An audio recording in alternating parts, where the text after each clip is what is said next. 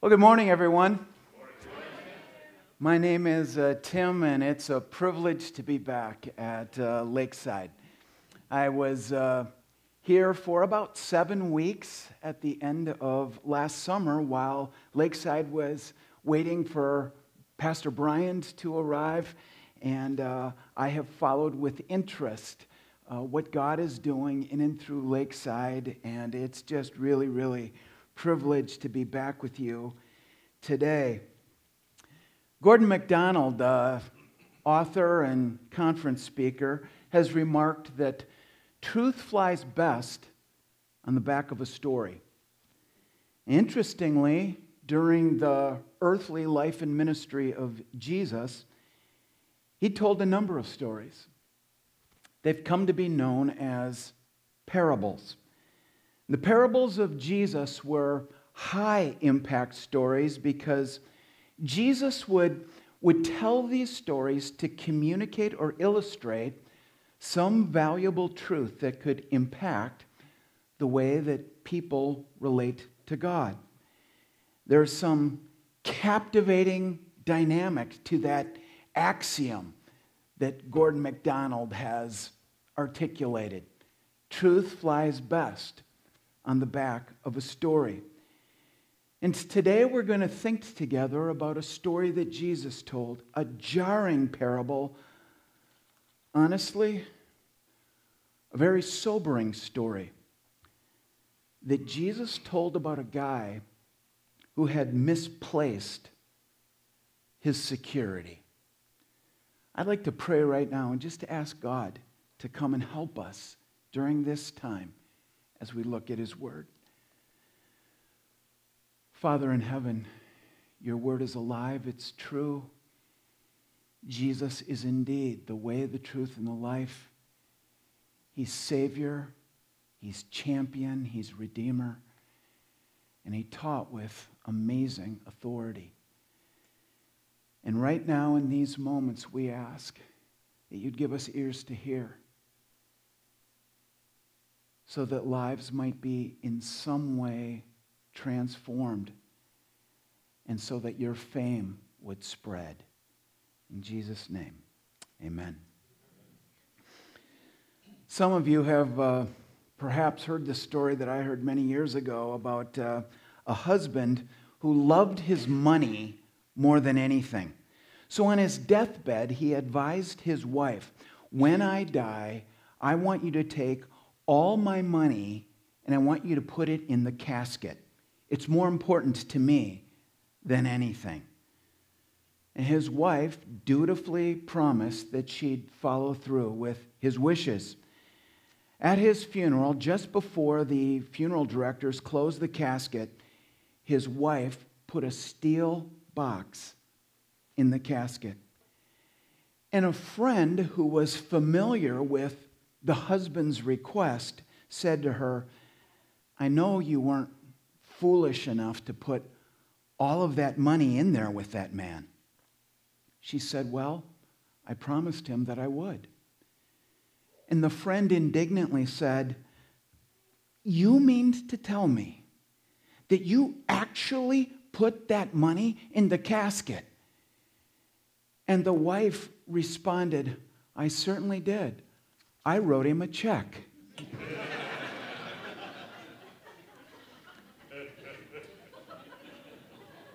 During his earthly ministry, Jesus told a story about a guy who was captive to a similar love of money. He was a guy who had some faulty assumptions about life, and he had some distorted presumption about security. Ultimately and sadly, this guy in Jesus' story, well, his presumption could not have been more costly. If you have a Bible with you, you could turn right now with me to Luke chapter 12. Luke is the third book in the New Testament, chapter 12, and we're going to be looking today at verses 13 to 21. If you have a Bible app on your phone, you could go there, just turn the ringer down, or you could follow along. This passage is going to be on the screen. We begin in verse 13 of Luke 12. Someone in the crowd, it was a crowd that was around Jesus.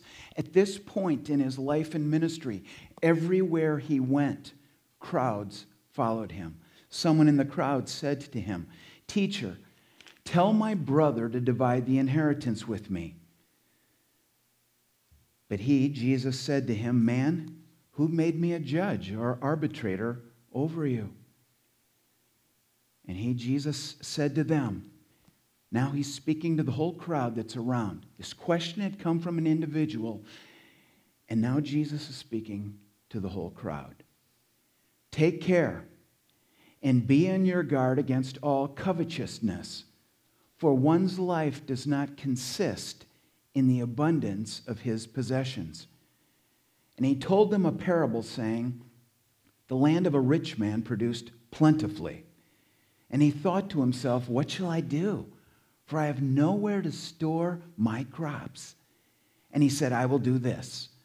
I will tear down my barns and build larger ones, and there I will store all my grain and my goods. And I will say to my soul, soul, you have ample goods laid up for many years. Relax, eat, drink, be merry.'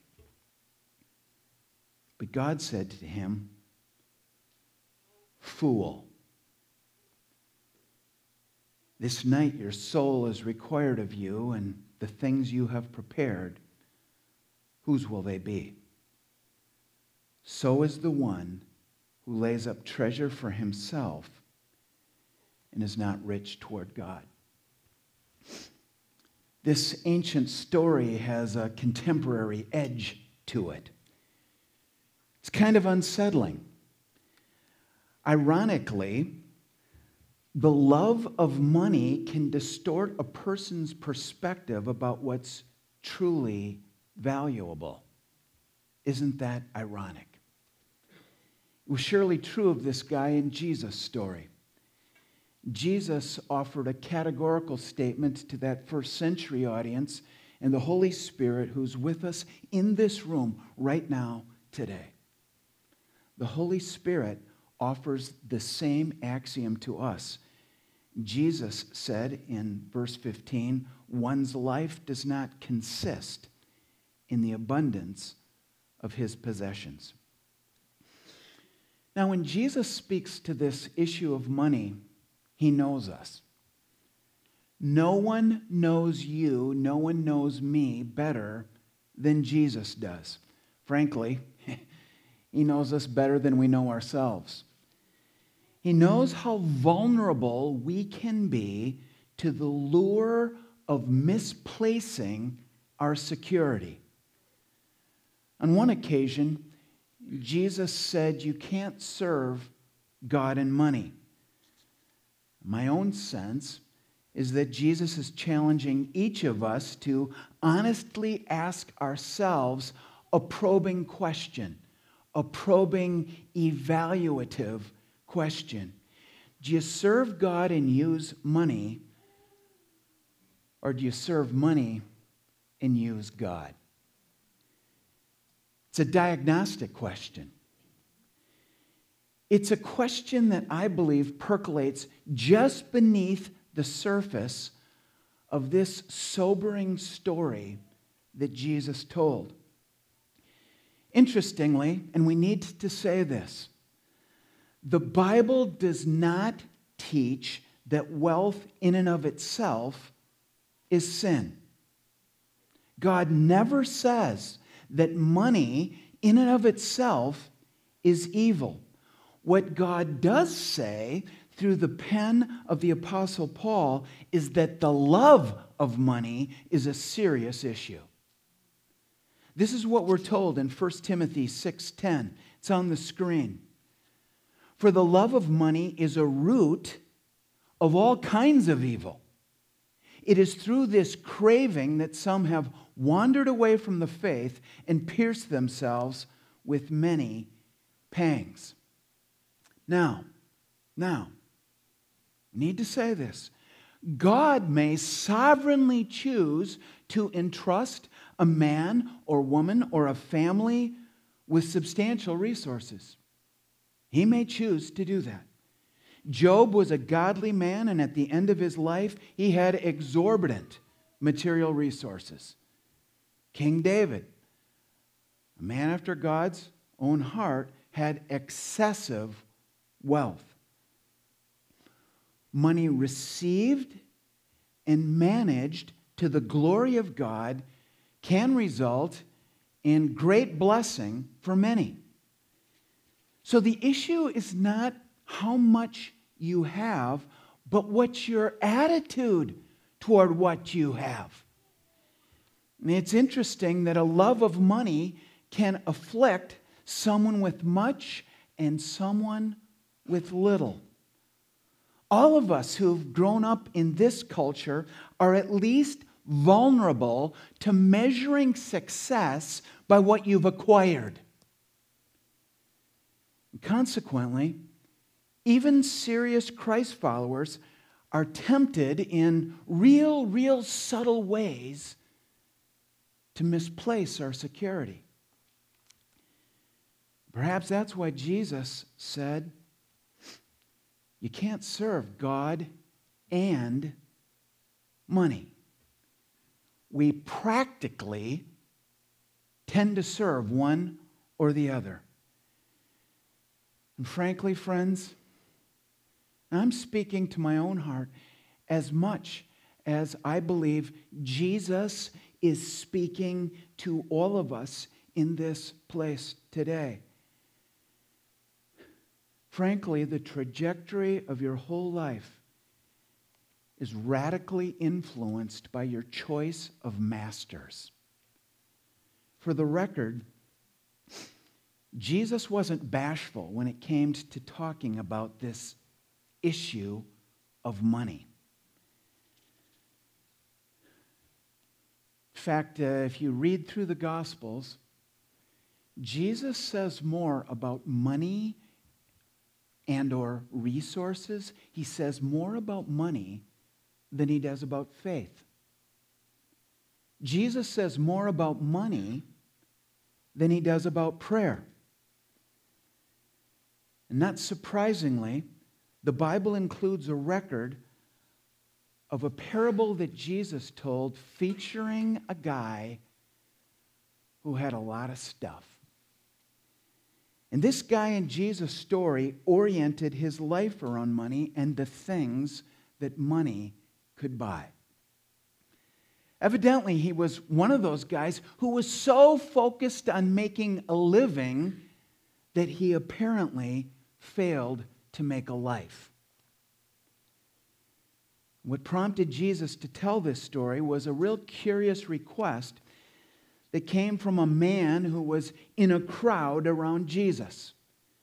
We read it in verse 13. Someone in the crowd said to him, "Teacher, tell my brother to divide the inheritance with me."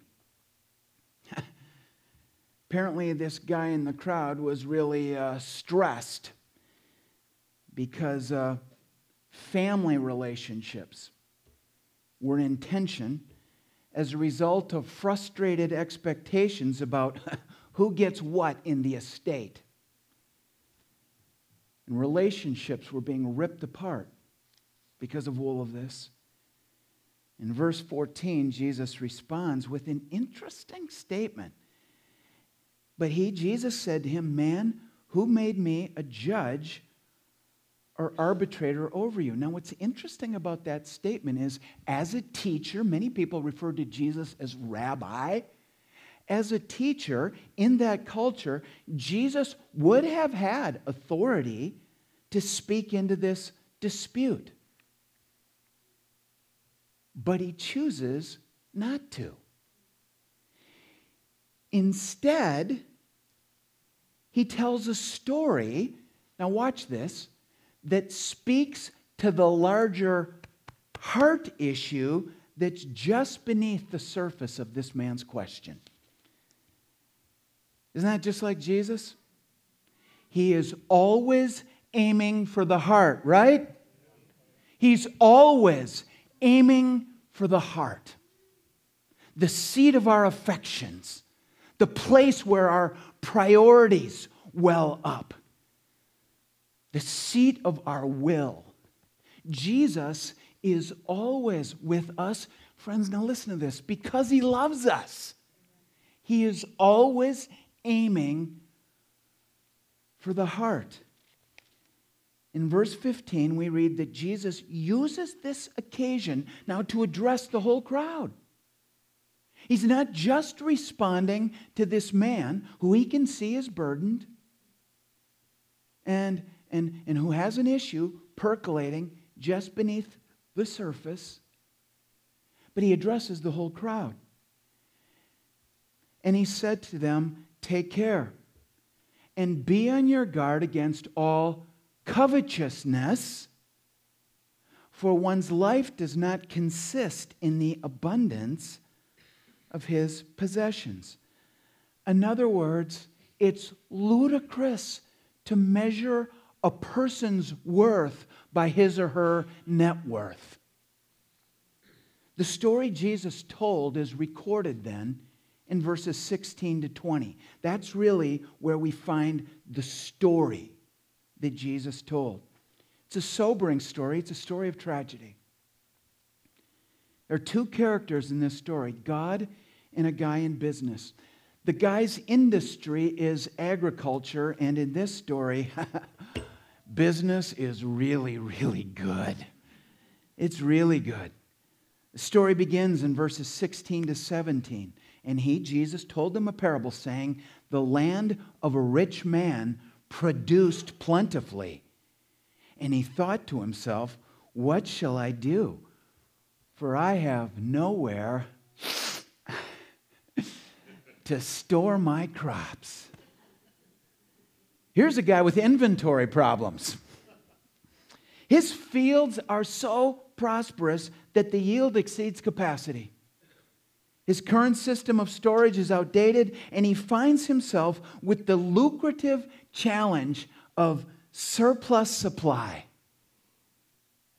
The harvest far exceeded his projections, and his profit margins make him the envy of every other business in the area. But how's he going to sustain it? How's he going to stay at the top? Story continues in verse 18. And he said, "I will do this.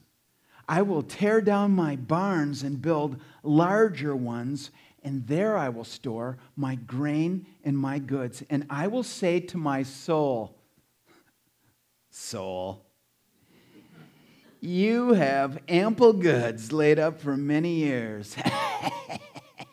Relax. Eat, drink, be merry.'" That was the credo of the ancient Epicureans.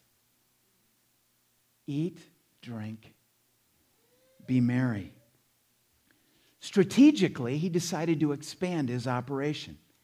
He thinks to himself, "I'll be set for life," but it's going to require some additional investment capital. He decides to increase storage facility. You can almost hear this guy in Jesus' story. You can almost hear this coming through. This guy telling himself, "I'll anticipate every contingency. I'll ruthlessly prepare for every eventuality. The pot of gold at the end of the rainbow will be mine. I will make it happen, so it will be mine." This guy in Jesus' story sounds a little bit like the 3-year-old who picks up a toy and defiantly says, "Mine. Mine." Friends, listen to me. Believe me, the Holy Spirit's speaking to my heart. I'm vulnerable to this as well. Inevitably, that can happen to the person who becomes captive to a love of stuff. They frequently use the word mine. Jesus continues the story in verse 20 with a sobering conclusion. But God said to him, "Fool, This night your soul is required of you, and the things you have prepared, whose will they be? This is Jesus Christ, telling this story. And it's really disarming. This guy in Jesus' story had ordered his whole life around growing his portfolio and increasing his financial assets. But it seems his careful preparation failed to ready him for the one certain eventuality that everyone will face. He was going to die.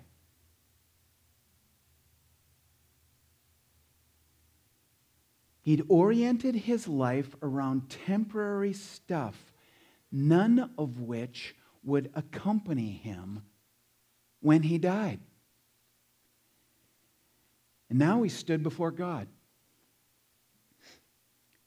His physical life was over. And as this entrepreneur in Jesus' story stood before God, God was soberly constrained to speak a one-word summary over this man's life. Fool. God said, fool. Friends, honestly, think about this. What other word would you use?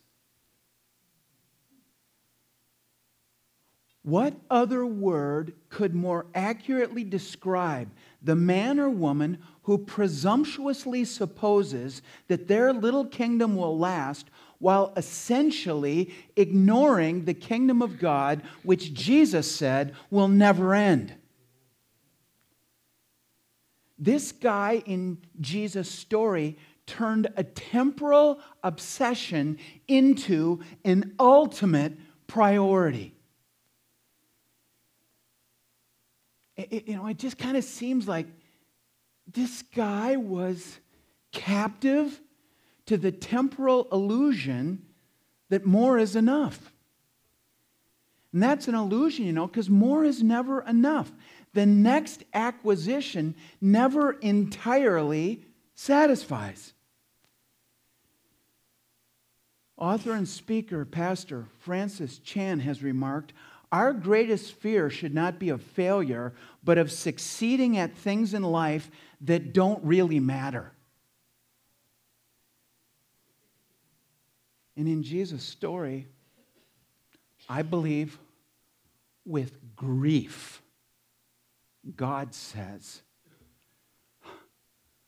fool. That's the unnerving way this story ends in verse 20.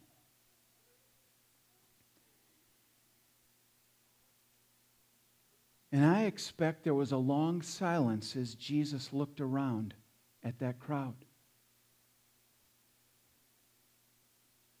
I expect it was as quiet then as it is in here right now.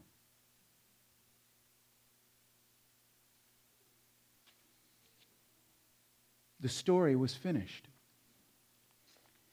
After the parable was over, Jesus made it clear that the story had a pointed and relevant application. In verse 21, Jesus said, looking at the crowd, so is the one who lays up treasure for himself and is not rich toward God. To put things ahead of God is the ultimate foolish assumption. In this provocative story, Jesus is at least saying this. It's on the screen. What ultimately matters in a person's life is the lasting worth of their treasure. I want to say this again because I'm praying, honestly, I'm praying for myself that this gets pressed more deeply into my own heart, and I'm praying that God, the Holy Spirit, who's here, will press this, will seed this into the hearts of people gathered here. What ultimately matters in a person's life is the lasting worth of their treasure. And the Holy Spirit is here today urging us to seek first the kingdom of God. The one who reigns over that kingdom, Jesus, is the one who secured for those who would trust him the privilege of citizenship in that kingdom. He died on the cross to pay the debt related to our sin. Over 500 eyewitnesses in the first century saw him risen and alive. We have their testimony. Jesus Christ is treasure. Jesus Christ is the all-surpassing treasure of infinite worth. To have Jesus is to be rich. Now watch this. With security that lasts. This is the way Peter put it in 1 Peter 1. An inheritance that never perishes, spoils, or fades. This story that Jesus told in Luke 12, friends, this is about real life, isn't it? This is about real life. David Platt, in his excellent book, Radical, writes this. It's on the screen. While the goal of the American dream is to make much of us, the goal of the gospel is to make much of God. Can I get a witness? You see, God the Son, Jesus Christ, the one who shared this story, he willingly left all the privilege that was his in heaven, and he humbly came to a stable in Bethlehem. He lived an extraordinary life marked by compassion and miracles. He taught with incomparable authority and died according to plan, in the most poignant expression of love that history has known.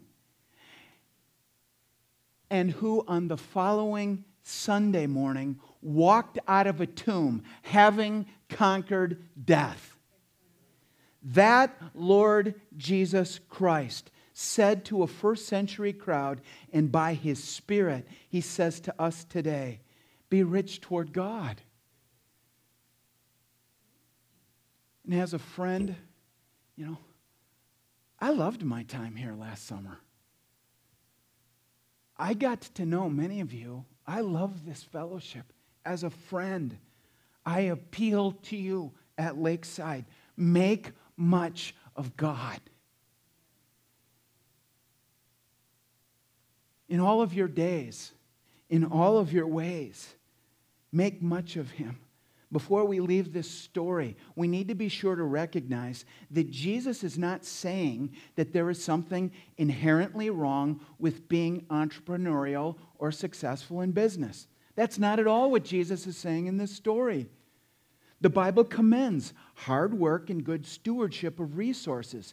The issue that Jesus is raising in this story is whether or not you let money usurp God's rightful place in your life so that you end up bowing before stuff. That's the issue in this story.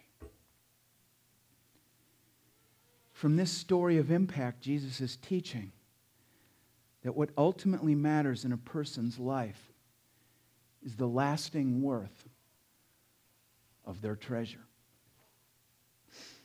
John Ortberg is a pastor and author living in Menlo Park, California. And he illustrates the truth of this parable that Jesus told with a story from his childhood. So here we go. This is Ortberg speaking. He said, "My grandmother taught me how to play the game Monopoly. She lived in our house for many, many years, and she was a lovely woman.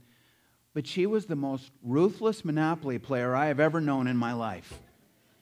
She understood that the name of the game in Monopoly is more acquisition. When we played Monopoly, I'd always want to save money and hang on to it. She would accumulate everything she could, and eventually she became the master of the board. Every time I landed on one of her properties, I'd have to pay her. And eventually, she'd take my last dollar and I would quit in utter defeat. And she would say, "Johnny, one day you'll learn to play the game." I hated it when she said that. So one summer, I played Monopoly with a neighbor kid almost every day, all day long. We'd play Monopoly for hours, and that summer, I learned to play the game. I came to understand the only way to win is to make a total commitment to acquisition. And by the end of the summer, I was more ruthless than my grandmother. I learned how to win that game, and I sat down with her to play that fall. Slowly, cunningly, I exposed my grandmother's vulnerability. Relentlessly, I drove her off the board. The game does strange things to you. My grandmother was a widow. She had raised my mom. She loved my mom. She loved me. I took everything she had. And then she had one more thing to teach me. She said, "Johnny, now it all goes back in the box. All those houses and hotels, all the railroads and utility companies, all that property and all that wonderful money, now it all goes back in the box." John Ortberg says, "I wanted to leave the board out, bronze it maybe, as a memorial to my ability to play the game." "No," she said, "Johnny, none of it was really yours. It all goes back in the box." And years later, as he reflected back on that experience with his grandmother and what she taught him, he concludes, the game always ends. For every player, the game ends. It all goes back in the box. And so it is with us, friends, right? Our things all go back in the box. Properties, investments, autos and boats, bulging financial portfolios, even your physical body. It all goes back in the box. So you have to ask yourself, what really matters? What lasts? What endures? What will really be my legacy? The Lord Jesus has the last word. He said, one's life does not consist in the abundance of his or her possessions. So Lakeside family, don't misplace your security. By the power of God's Holy Spirit, don't misplace your security. Lakeside, be rich toward God. Make much of Him. Father in heaven,